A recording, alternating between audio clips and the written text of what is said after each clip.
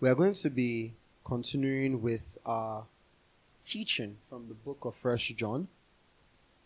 I have been informed that this is our eighth teaching, our eighth lesson. The manual says 7. That's a bit of an error. It's the eighth part, and we will be looking at the book of First John, chapter 3, and we'll be examining verses 1 to 10.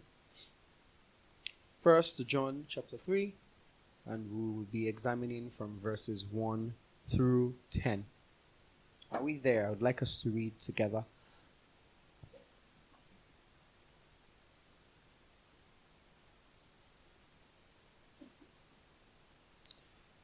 First John chapter 3, from verse 1 to 10. Are we there? Okay. I'd like us to read together on the count of 3. 1, 2, go. Behold, what manner of love the Father hath bestowed upon us, that we should be called the sons of God. Therefore the world knoweth us not, because it knew him not. Beloved, now are we the sons of God, and it doth not yet appear what we shall be. But we know that when he shall appear, we shall be like him, for we shall see him as he is. And every man that hath this hope in him purifieth himself, even as he is pure. Whosoever committeth sin transgresseth also the law, for sin is a transgression of the law. And ye know that he is manifested to take away our sins, and in him is no sin. Whosoever abideth in him sinneth not. Whosoever sinneth hath not seen him, neither known him. Little children, let no man deceive you. He that doeth righteousness is righteous, even as he is righteous. He that committeth sin is of the devil, for the devil sinneth from the beginning. For this purpose the Son of God was manifested, that he might destroy the works of the devil. Whosoever is born of God doth not commit sin, for his seed remaineth in him, and he cannot sin, because he is born of God. In this the children of God are manifest, and the children of the devil. Whosoever doeth not righteousness is not of God, neither he that loveth not his brother. Amen. Amen. Okay. It was a little disjointed, but got there in the end. I'd like to give a bit of a background. I know we looked at this a bit when we started the entire teaching, but I think it's incredibly important, especially as we go further into it. So, history tells us that the book of First John was written between 95 and 100 AD. That was the first century, essentially, of the church. It was a period in which things were beginning to change slowly. Most of the apostles had died in the 60s. They died in the 60s, so on and so forth. Paul died around that time. James had died a lot earlier. All of these people were dead. John was the last surviving disciple, and it was in the latter stage of his life and ministry that he wrote the epistles, 1 John, 2 John, and 3 John, and also the book of Revelation. Now, this was a very interesting period because Christianity was really beginning to expand.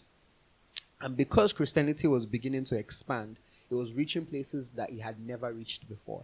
And Christianity was encountering a problem which was very familiar to it, but it was in a new dimension. And this was the problem of, heresy, in that various teachings were coming in. And this is something that is pretty common. Anything that expands wide enough, you find that impurities will start to get into it. A common example is the English language. You have the English language that is spoken by most people around the world, but the reality is that the bigger it has gotten, the more cultures have embraced it. We are starting to see changes. Words that meant something a while ago no longer mean the same thing.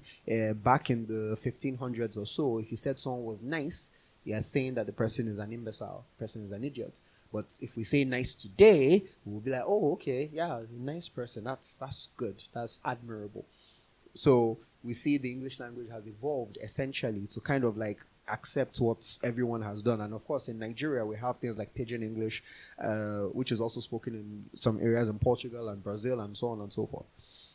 So we saw something like this happening in Christianity, in which a lot of people were starting to put little things in there. You start to have different kinds of schools. You had the Gnostics, you had the Arians, you had all of these people who were, putting in who were essentially teaching another gospel. And if you read the book of First John, you can't get away from the theme of identity.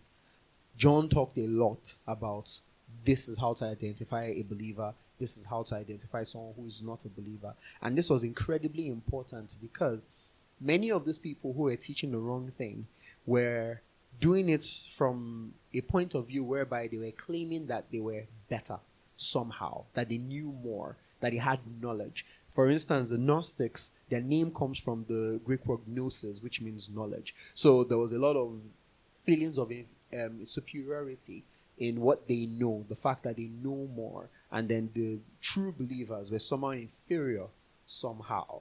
And you can imagine how this was for a young church or a growing church, which had essentially only one apostle that was directly connected to Jesus still alive. So that's why the testimony of John at the very beginning, where he said that we are saying these things not because we heard them from somewhere else. It's not hearsay. This is things that I saw, I witnessed, I experienced. I walked with Jesus, I talked to him, and I am able to point you to the way. This was what was going on, and it was a period in which it was difficult to tell who was a believer, who was not a believer, because everyone was just, imbibing all kinds of, they're imbibing irresponsible lifestyles. It reminds me of one of the most interesting parts of the book Animal Farm by George Orwell, the very last page where it says, the creatures outside looked from pig to man, and from man to pig, and from pig to man again. But already it was impossible to say which was which. And I remember when I read that when I was younger, I thought to myself, from my young perspective, I was like, how would a pig and a man, how do they look alike? But we get what they were trying to say there was the fact that like the pigs had imbibed so much of human culture that was really almost impossible to tell which was which. And we saw something like that happening in Christianity back then. And it is something that is very real to us today. It's a very real thing. It's a very real threat. It is true that we are getting to a point in our lives that a lot of people will tell you that everyone is just the same.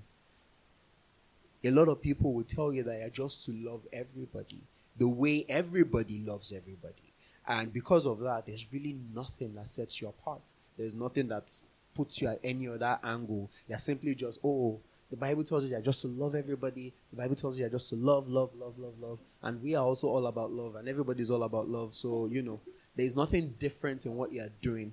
No matter the religion, no matter the, in quotes, no matter it is that, whatever it is that you're serving, you're all serving the same God. There is no difference between us. It's something that you see a lot of. I believe, I'm not just speaking for myself. Am I the only one that is noticing this? No? Okay. Because you see it everywhere. I saw a YouTube video a while ago, and a very prominent individual was talking about what he called his faith. And he said that, he believes that, God made all of us in his image, and that he loves every single one of us, and therefore he believes that there is no right or wrong way in which to connect with him. And he used this analogy, and when he used the analogy, I was a little worked up. But he said that it's essentially like it's like having a huge cable TV. You switch on the TV, and there are several channels, but they are all providing entertainment of some form or the other. Whether it's whether you get your entertainment through news, whether you get it through music, whether you get it through any way, shape, or form, the fact is that you're all being entertained as long as the TV is on. And that was the example he gave, and he likened that to religion and believing in God. Of course, I disagree. But the reality is that there are several people who agree with this standpoint. And this was what was going on in John's time. Therefore, it was very necessary for John to write a letter telling people, explaining to them who they were in God and how they were different from everybody else. And that was the backdrop of the book of 1 John. And we're going to be looking at chapter 3. We're going to be looking at the first 3 verses, which I called the adoption from the great orphanage. Verses 1 to 3 reads, "Behold, what manner of love the Father had bestowed upon us, that we should be called sons of God. Therefore the world knoweth us not, because it knew him not. Beloved, now are we the sons of God, and it doth not yet appear what we shall be, but we know that when he shall appear, we shall be like him, for we shall see him as he is. And every man that hath this hope in him purifieth himself, even as he is pure." Amen. So, the first word here says, behold. Many other versions will say see, and so on and so forth. Now, I find that very interesting, because what it was telling us once more, when it says someone should see, it means that there is evidence of something, right? If I say see. So if I go to Staldera and I say, see my new outfit, the idea is that there's something that has changed. There is something for her to see. Or if I run up to my wife and I say, oh, see this new musical band I like listening to, the idea is that there's something there for her to see. So when the Bible tells us that, behold, the manner of love the Father had bestowed upon us, it's telling us that it is something that we can see. It is palpable in our lives. Now, the term God loves you has become so, I don't know, it's diluted. It's bandied around. Almost like this term, I love you, we use the term love so flippantly, so easily, that sometimes, you're walking on the road and someone hits into you and you're angry, and then the person is yelling at you and you're saying, well, Jesus loves you. Or someone comes into the office and the person is just walking, and maybe the person isn't particularly smiling, and you just say, smile, Jesus loves you. That's a very popular one that people like to say, and which is not to say it's bad, but the reality is that more often than not, they're just saying it. It's just stuff that they're saying, that, oh, smile, Jesus loves you. Smile, Jesus loves you. But the reality is that what they want from you at that moment is for you to smile. But more often than not, there is no thought behind what comes next, which is that Jesus loves you. God loves us. And the reality of God's love for us is that God does his love for us. It doesn't simply say it. So the Bible, a lot of people would say, I love you in word. A lot of people will say, oh, I love you. I love everyone. I love everybody. It's all love. It's all love. It's something that you hear commonly. But the reality is that a lot of people do not actually act any of this out. God is different, because if God is telling us to show love to one another, he is not the kind of God who would say and not do. So God has already done this love. And how did he do this love? He did it by sending his only begotten Son to die for us. It tells us that in John 3:16. Bible tells us that for God so loved the world that he gave his only begotten Son. It was something that he did. He bestowed it upon us, meaning that it wasn't anything that we earned. We didn't earn this love.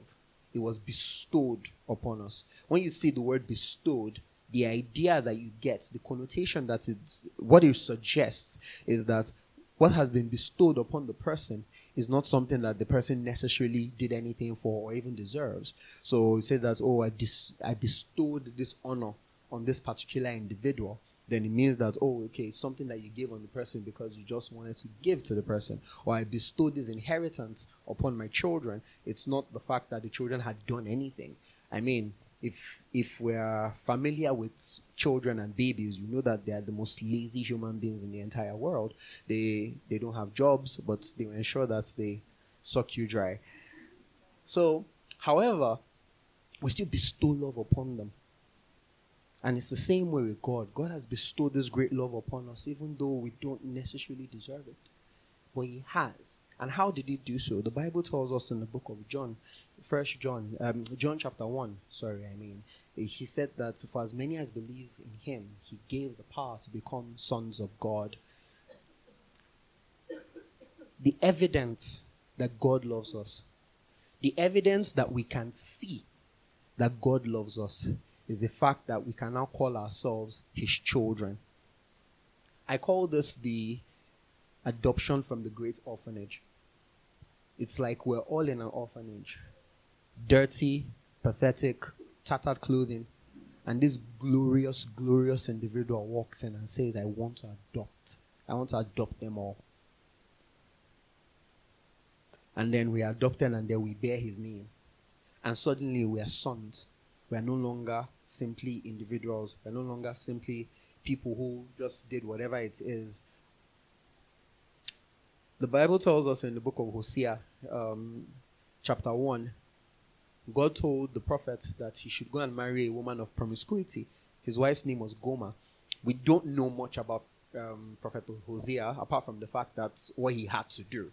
And sometimes, I read it recently and I thought to myself, how? The amount of pain involved in marrying a woman who is well known for her promiscuity. And the Bible tells us that it wasn't simply to marry a wife of promiscuity, it was also to have children of promiscuity, which means that children in which there'll always be question marks over the children's heads, over the fact that, is he really the dad? Is it him? Is it really him? There could be someone else. And that was what happened. And God told Prophet Hosea to name the children, at least two of the children. The children were called Jezreel, Lo-Ruhamah, and Lo-Ami. And the last two meant no compassion. And the last one, which is Lo-Ami, means not my people. That's what it meant. And that's how we are, or that's how we were, so to speak. We're people who had no compassion because we don't have the ability to love. And we're Lo-Ami because we're not his people. But even in the book of Hosea chapter 2 and Hosea chapter 3, God said that he's going to gather these people back unto himself, and they will no longer not be his people. And he will continue to have compassion over them. And in chapter 3, the very beginning, he told Hosea to go back to his wife, to love the woman who is loved by many men. And he went back. And God has shown us such a great love. It's why the psalmist said that, what is man that you are mindful of him? If you consider the creations of God as a human being, I do not think I am the most impressive. When I think of all the amazing things God has done, I watch documentaries on space. I watch documentaries on so many things that God has created, the fauna and the flora and so many things. And there are just so many creatures of unimaginable excellence and beauty and amazingness. And you just have to sit down and wonder to yourself, okay, what's so special about the human? Yes, we can think. Sure. There are so many other things. But somehow, the greatest entity that exists and has ever existed and will ever exist deems it fit to love us. And that is huge. That is so huge that it makes us so excited. And then we become disappointed. Why? Because the world doesn't know. They don't get it. The Bible tells us it tells us in that same verse 1, it said that therefore the world knoweth us not because it knew him not. The world doesn't know you. The moment you give your life to Christ, the Bible tells us that you became a new creature. All things have passed away. What that means is that you're a new creature, yes, but sometimes you also have to consider that you're not simply new to yourself and to God, you're also new to everyone around you. Meaning that the person who they're encountering is not someone they've ever dealt with before. And therefore, when you start to act Christ-like, they find it weird. They don't get it. And because of that, you're hated, you're despised. But there's nothing to worry about because Jesus was hated and despised too. The Bible tells us in the book of 1 Corinthians chapter 2, verse 8, you can mark it down, tells us that they would not have crucified Jesus if they had known who he was. If they had known that this was their Savior, they would not have crucified him. And it's the same with us. They don't know who we are. They don't know that we are kings, we are priests. It's like the old movie, Coming to America. I don't know how many of us have seen that. I want to believe everyone. It's a bit of a classic. I never watched the sequel. I don't think that matters. But the first part, it was always very interesting because you had this prince who had all the privilege, who had everything, and they wanted to find him a wife. So they told him he should travel somewhere and go and find a wife. He decided to go to America, and he checked the map and he saw a place called Queens and thought to himself that, oh, you know, if there's a place called Queens, that means there must be a lot of regal and royal people in there. Poor man couldn't be more wrong. But he went there anyways. And the reason I mention this is because he got there and then no one knew who he was. He was a prince in Zamunda, but here it was just some dude. And after a while, he was mopping floors. And you would think to yourself, And the person that had the biggest problem with it was his aide, who was always beside him. I was like, why are you're a prince. Why are you mopping floors? And he said, no. He wants to find his wife and he has to be humble. He has to act. He has to live a humble life. He has to live in humility. And we find something similar in our situation, whereby we're in a world where no one gets you. And I want to tell you today, it's not going to get better. No one is going to get you because they didn't get Jesus either. And because they didn't get him, they're not going to get you. Why? Because we are like him. And we're trying more and more every single day to become more and more like him. Verse 2 tells us that, beloved, now are we the sons of God. Now. Not in some unseen future. We are not going to become children of God. We are not in a situation whereby it is when we complete the forms and we go through the trials and we go through the tests and everything. Then I say, my son, you've gone through everything. You can now be my child. No. The Bible tells us that now we are the sons of God. And he says that, and it doth not yet appear what we shall be. But we know that when he shall appear, we shall be like him, for we shall see him as he is. This talks about our heavenly promise, about the fact that after we leave here, we are going somewhere. And the reason it is important that John mentions this, explaining that what we will be is not yet revealed, is the fact that so many of us want to know. If you ask anyone to ask a question about Bible or biblical theology or anything, their biggest interest is eschatology. Oh, how are we going to be in that place? How are we going to be in heaven? How are we going to be living? And some people worry themselves about it. Is there going to be football? Are there going to be movies? Is there going to be some form of entertainment? Some people have even rejected Christianity based on that, in the fact that, well, if all we're going to be is righteous and holy, it must be boring. I don't want to be there. And here he's telling us that we don't know exactly how we are going to be, but we do know one thing for sure, is that we'll be more like Jesus because we'll finally see Jesus as he is.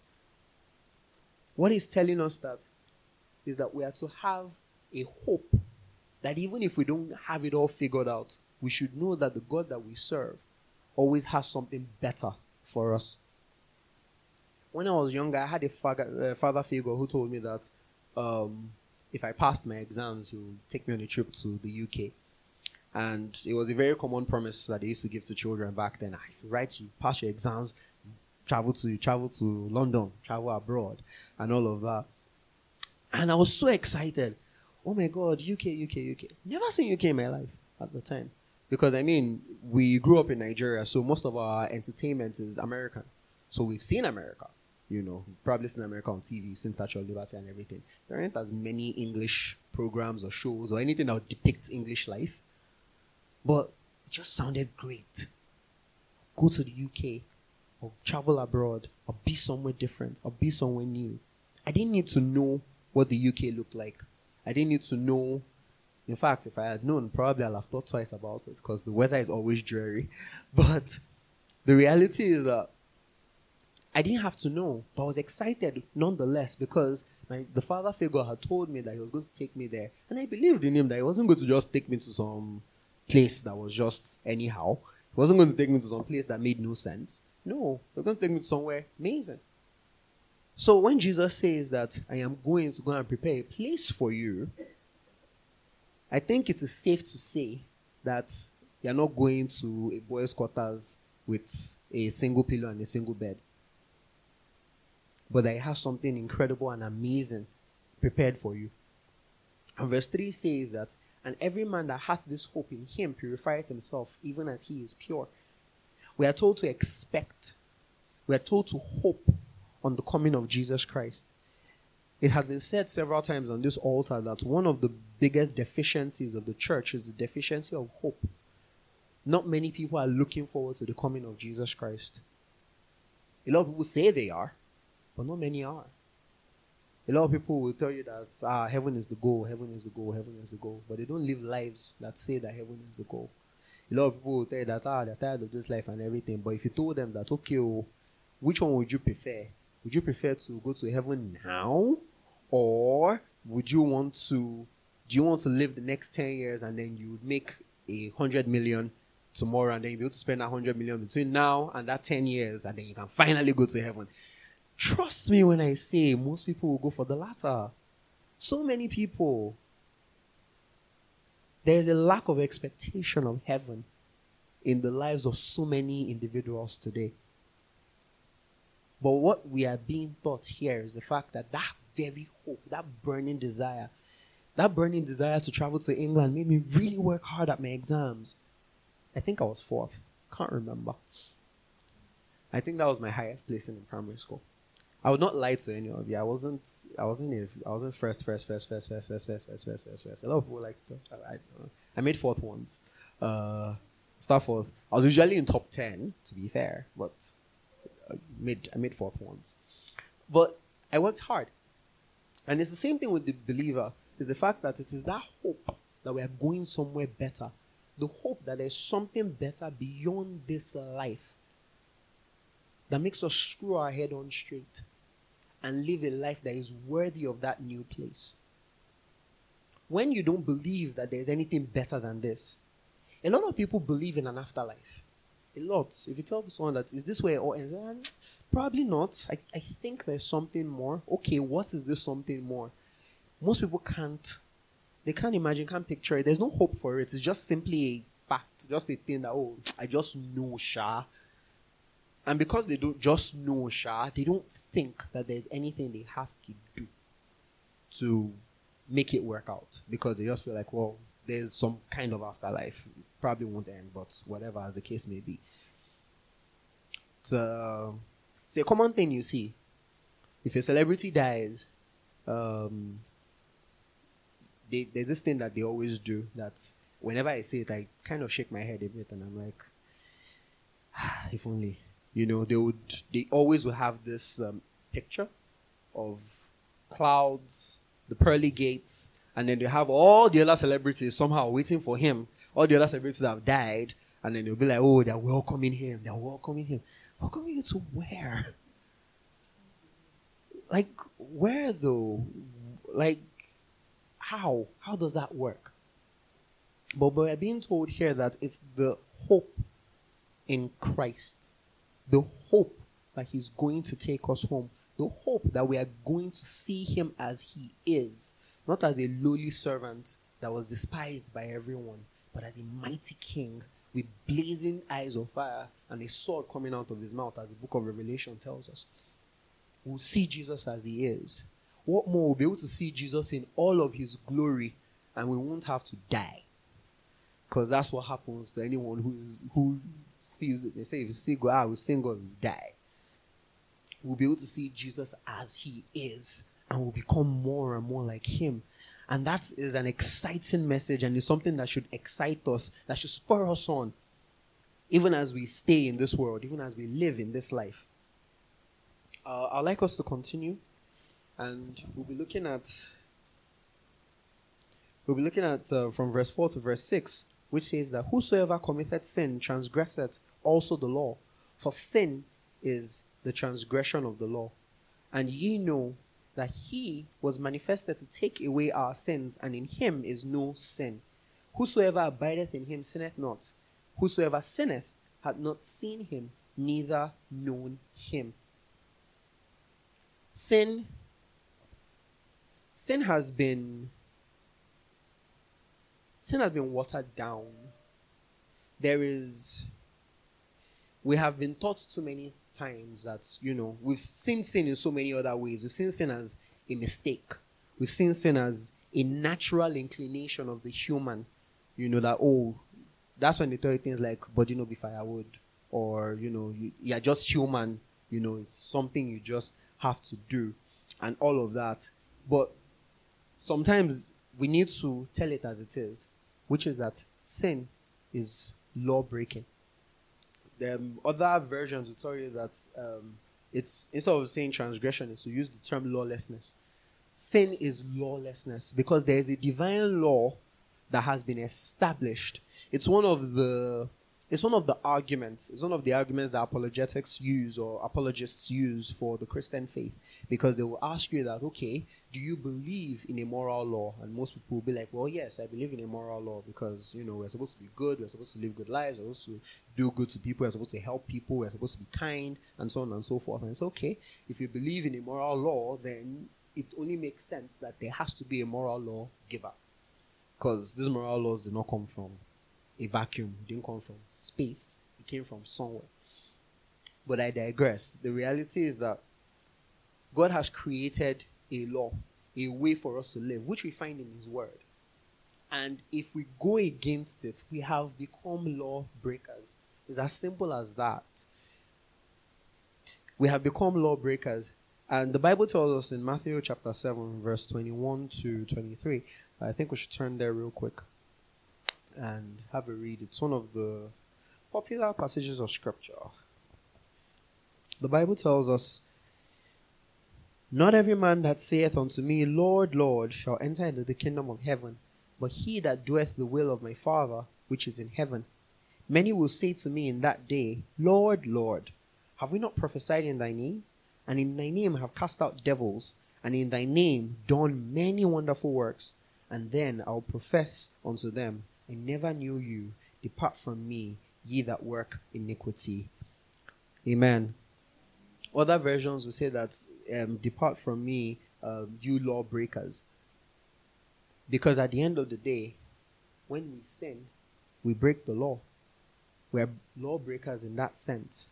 We are lawbreakers. And John here is pointing at something very basic, but also something very, very important.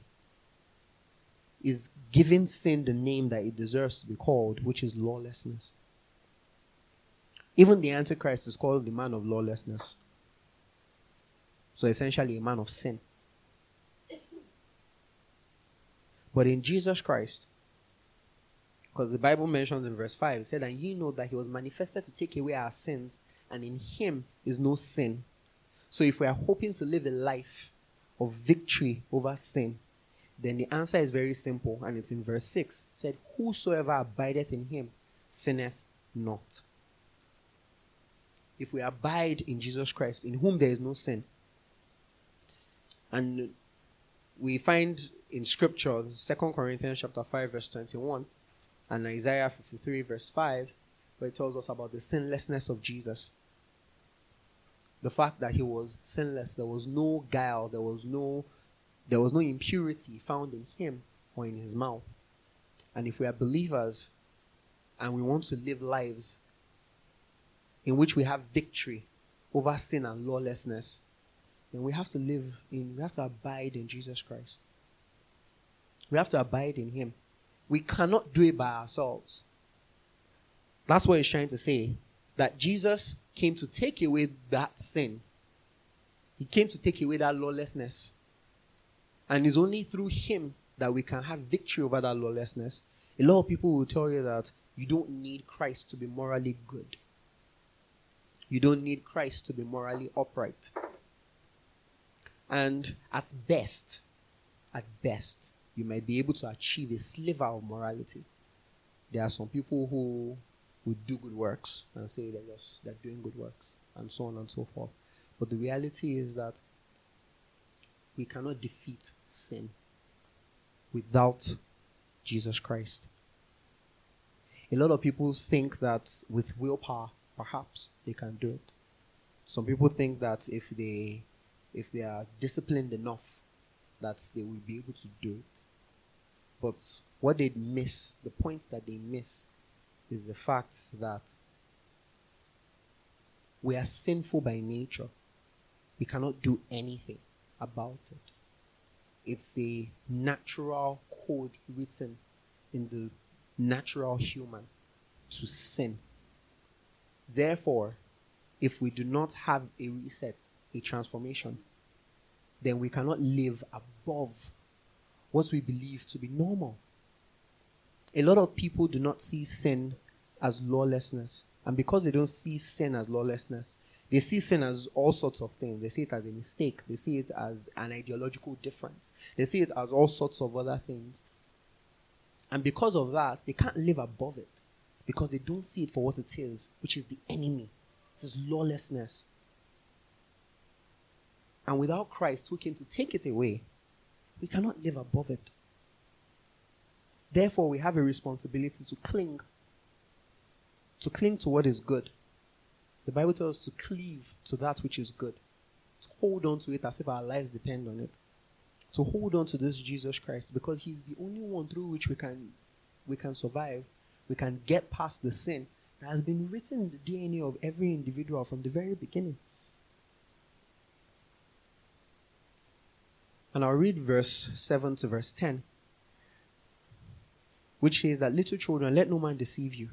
He that doeth righteousness is righteous, even as he is righteous. He that committeth sin is of the devil, for the devil sinneth from the beginning. For this purpose the Son of God was manifested, that he might destroy the works of the devil. Whosoever is born of God doth not commit sin, for his seed remaineth in him, and he cannot sin, because he is born of God. In this the children of God are manifest, and the children of the devil. Whosoever doeth not righteous is not of God, neither he that loveth not his brother. There's something I call the great deception that has covered the entire world. Human history never really changes. It always goes in cycles. So what that means is that essentially a lot of the problems that we are facing today were faced back then, even in the time of John. The problem of heresy, the problem of the misinterpretation of scripture, the problem of another gospel being preached to the people of God. They're not new problems. They're very, very old problems. And the reason they remain problems is because they are so successful. They are so effective against those who do not believe or who do not follow Christ as they should. It tells us not to be deceived because there is a deception. It tells us not to be deceived. It says that he that doeth righteousness is righteous, and even as he is righteous. Something we are being taught a lot nowadays is the removal of moral absolutes, is the removal of black and white. Everything is gray. Everything is relative. When we talk about the concept of moral absolutes, a lot of people will reject it. Why? Because they will tell you that based on the circumstances and the situations. For the longest time in my life, I never quite knew where to categorize the character of Robin Hood. Big problem. Never quite understood. Why? Because as a child, I watched this hero run around, rob people. And you're like, this guy is robbing people. But no, he carries it to the poor. And he serves them and he gives them. And then they're able to eat and they're thanking him and they're jumping up and down. And then you're like, oh, so he's good. puts in that moral ambiguity because you're like, there are no moral absolutes, and it's a picture of our world today that depending on the time and place in which we do something and the circumstances in which they are done, it might not be wrong. It might not be wrong if you cheat an individual, but because of that you're able to help the poor. It's not that wrong. It's one of those big issues. I used to work as a social media manager for a celebrity once, and I was running his Instagram page, and he told me, he was like, "Oh, Femi, I want you to post this song. There's a song called Maga No Need Pay. It was quite popular back then." So he said, "Oh, post it on my Instagram feed, and just write a bit something about how it's not good to be a cyber fraudster and so on and so forth." So I put up the song, and in all my time working for him, I had never been so upset, depressed, and hopeless. Like, I felt so hopeless because that particular post had like 300 comments. Like, he would put a normal picture and you see maybe 20 comments of people saying, "Oh, you look good, look at you today, oh, fine boy, baby boy," so on and so forth. Fair enough. But this video had like 300 comments. People coming in. Some will say, "Boss, thank you for speaking out." And then you see the other comments that were going like, "But the politicians, why are you not facing those ones? Why are you facing these young boys that are just trying their best?" Or they'll tell you that, "Oh, at least these ones are bringing money from outside the country and they're putting it within the economy. So because they're putting it within the economy, then it's somehow okay." Things like that. You had the weirdest takes and points. People are saying, you don't help anybody. Or is it not politicians that are always, serving you and doing this and doing that? And this is not the only example. You see it all over the world in so many instances. They've told us that we are to accept grays. We are to accept different kinds of hues. So a person lives a certain way and like, no, you can't look at the person this way. Look at what they went through. Or they'll tell you that, "Oh, it's okay to hate because what you've gone through, it's not invalidated. It means something. And so you need to hold on to that hate because it validates what you went through." How? But that's the world we live in today. The world that celebrates this. It's a great deception. It's a great deception of telling you that there is no real right or wrong. There is no real right or wrong. If you love everybody as you should, or just love people, accept them, affirm them, be kind to them, lift them up, as they would say. If you do all of this, it is fine. It doesn't matter if you live in sin. In fact, the idea of holiness is thoroughly rejected nowadays because they'll say it is stifling to the individual. Why would you want to place a person in a box to live up to impossible standards? They'll say society standards. Don't live by what society says that you should live by. Don't walk the way society tells you to walk because you're an individual. You're the star of your own story. Therefore, you have to write your own history and forge your own path. Define your own terms, walk your own path, and you'll get there as long as you just keep true to who you are. Keep true to your very nature. Everything will be okay. It's a big lie. And it's the great deception here. That is what John is pointing us to. He told us that let no man deceive you. Let no one blind your eyes. Let no one give you poison. The person who does righteousness is righteous. The person who does righteousness is righteous, even as he is righteous. Even as Jesus, our pattern, is righteous. Therefore, it does two things. Number one, it shows us exactly what the black and white is. And it also tells us that we have a responsibility to do. Because it says here that he that doeth righteousness, not him that professeth righteousness, not him that saith righteousness, but he that doeth righteousness. John has been very preoccupied and was very preoccupied in this very epistle about being able to identify the children of God and the children of the devil. Because it was a big problem for them back then. It was a huge problem. People could not tell the difference because everyone was just living as they pleased. It was almost like the book of Judges where it said that and every man just did as was right in his own eyes. And we're in danger of falling into, I think in danger is being kind. We've more or less already fallen into such a situation now. Like every man should just do as they see fit. But that is not the life of a believer. The life of a believer tells us that we are to do righteousness. Because he that committed sin is of the devil. He that doeth righteousness is of God. It's clear. It's being made clear. So that he that committed sin is of the devil. And he said that for the devil has been sinning from the beginning. Sinneth from the beginning. This is not new. The devil has always been a sinner. He has been sinning from the very beginning. And anyone who sins, essentially, is portraying the same fruits that the devil is portraying. A couple of verses before, it tells us that, like, as we abide in Jesus, he's the one who took away the sins. And therefore, if we abide in him, we would not sin. So if we sin, that means we are abiding in the devil. And when we abide in him, we will sin because he sinneth from the beginning. So no one should deceive us. No one should deceive us that when they do bad works, as long as they are accepting, as long as they love everybody, then somehow it's okay. No one should deceive us that people who are acting in obvious interest for the devil and the things that he wants to do in this life are somehow okay because there are moral gray areas in this situation. The Bible continues and it tells us here that for this purpose the Son of God was manifested that he might destroy the works of the devil.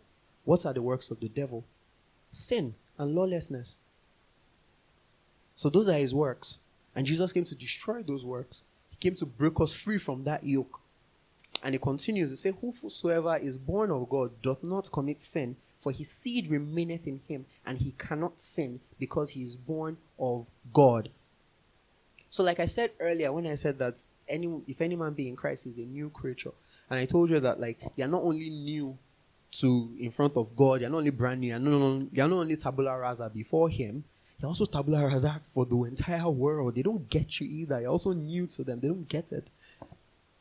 Because there's a new seed in operation. There's something new in us. There's something that has transformed us and make us live differently. Therefore, we have to exhibit those characteristics of one who is renewed and reborn and transformed. That's why, I don't know if you've ever gotten in trouble. Maybe when we were younger in secondary school, you got into some trouble and then you're in the counselor's office and they'll say, I know Mr. David. I know him very well. He's a very nice man. He's a very nice man. Are you sure? Are you sure you're his child? Because I know Mr. David is a very gentleman. You don't behave like him at all. And that's the reality of a lot of believers. A lot of believers will be like, are you sure you're a child of God? You clearly don't believe. You don't behave like one. You don't behave like one. If we are born of God, we do not commit sin. This does not mean that we cannot commit sin. It doesn't mean that we cannot stumble. Because this very same book, in chapter 1, verse 8, tells us that anyone who says that he hath no sin is a liar. And that was some of the problems that they were facing back then. There were people then who were saying that they are in Christ, they cannot sin. That there is a possibility of a life in which there is absolutely no sin in their lives. But it's a lie. Because when we look at the interpretation of what this verse is telling us, it's telling us that this is a life of one who remains in sin, who lives in sin, who decides to stay in the mud. It's one thing to be walking along the road, step into a puddle, jump out of it and go and wash your clothes.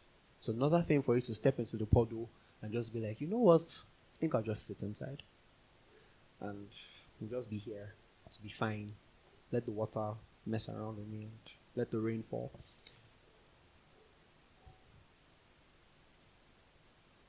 So if we are born of God, we don't commit sin because the seed of Christ, the seed of God remains in us because we are born of God. We have not been born of him. The Bible tells us that he that is born of the Spirit, he that is born of the Spirit is Spirit. We have a new nature, we have a new lifestyle, and therefore we are encouraged, we are admonished to continue living in that way. Verse 10 says that in this the children of God are manifest, and the children of the devil. Whosoever doeth not righteousness is not of God, neither he that loveth not his brother. In the world that we live in today, they pit love and righteousness against one another. That somehow, you can love but not necessarily be righteous. And that somehow is okay. That works. That overrides. But the truth of the matter is that love and righteousness work hand in hand. We cannot do one without the other. We cannot hope to be righteousness without having love. And we cannot hope to truly love without being righteous. And therefore, if we are unable to exhibit these characteristics, if we're unable to exhibit these patterns in our lives, then we cannot truly call ourselves children of God because we have a new seed. Not that we cannot sin at all. The difference now is that we have a predisposition not to sin. As the natural man cannot do without sinning, the regenerate man cannot do without fellowshipping with the Father. And when we cannot do without that, it will always continue to renew us. I mentioned here when we were looking at 1 John chapter 1, that Christianity is a religion of constant repentance. The very life, the very essence of Christianity is constant repentance because we keep going again and again and again because we can never reach that perfection. It doesn't happen. I watch a lot of football and I follow my team. And when they buy players, I'm excited. Oh, they bought this new player, so maybe they'll be great this season. And they do well that season. And they bought all the players they need. But the reality is that by the time the season ends, I can always tell you that, we need a new right back. We need a new goalkeeper. We need a new this. We need a new that. Because at the end of the day, that's just how it is. There's always something to get better at. And therefore, we live a life of constant repentance. So even as we close tonight, just want to encourage us once more that we are children of God, and we are children of God now. It's not a future entity. It's not upon maturity you shall then become the son of God. No, we are children of God now. We are living with him now. And we should stand proud and humble at this great privilege. Proud because we're the son of the greatest entity that has ever existed and will ever exist. It's an amazing thing. If you watch any of these movies whereby some boy on the streets, they suddenly find out that, he's actually royalty. If you watch The Prince and the Pauper or any of these other stories, you'll find out that, maybe someone who was on the streets, they suddenly find out that he's royalty. It's such a great thing. It's such an exciting thing that you're the son of a king. And we are. It's not something to puff us up. It's something to incredibly humble us. Because again, like I said, greatest entity ever has somehow deemed it fit to call us children. And we should walk in that victory. We should walk in that victory even though the world will never understand it. We should walk in that victory even though people are going to hate you for it. We should walk in that victory even though people are never going to appreciate you as you feel you should be appreciated. It's never going to happen. But we have that hope that when he shall appear, we shall be like him because we shall see him as he is. Can you rise up?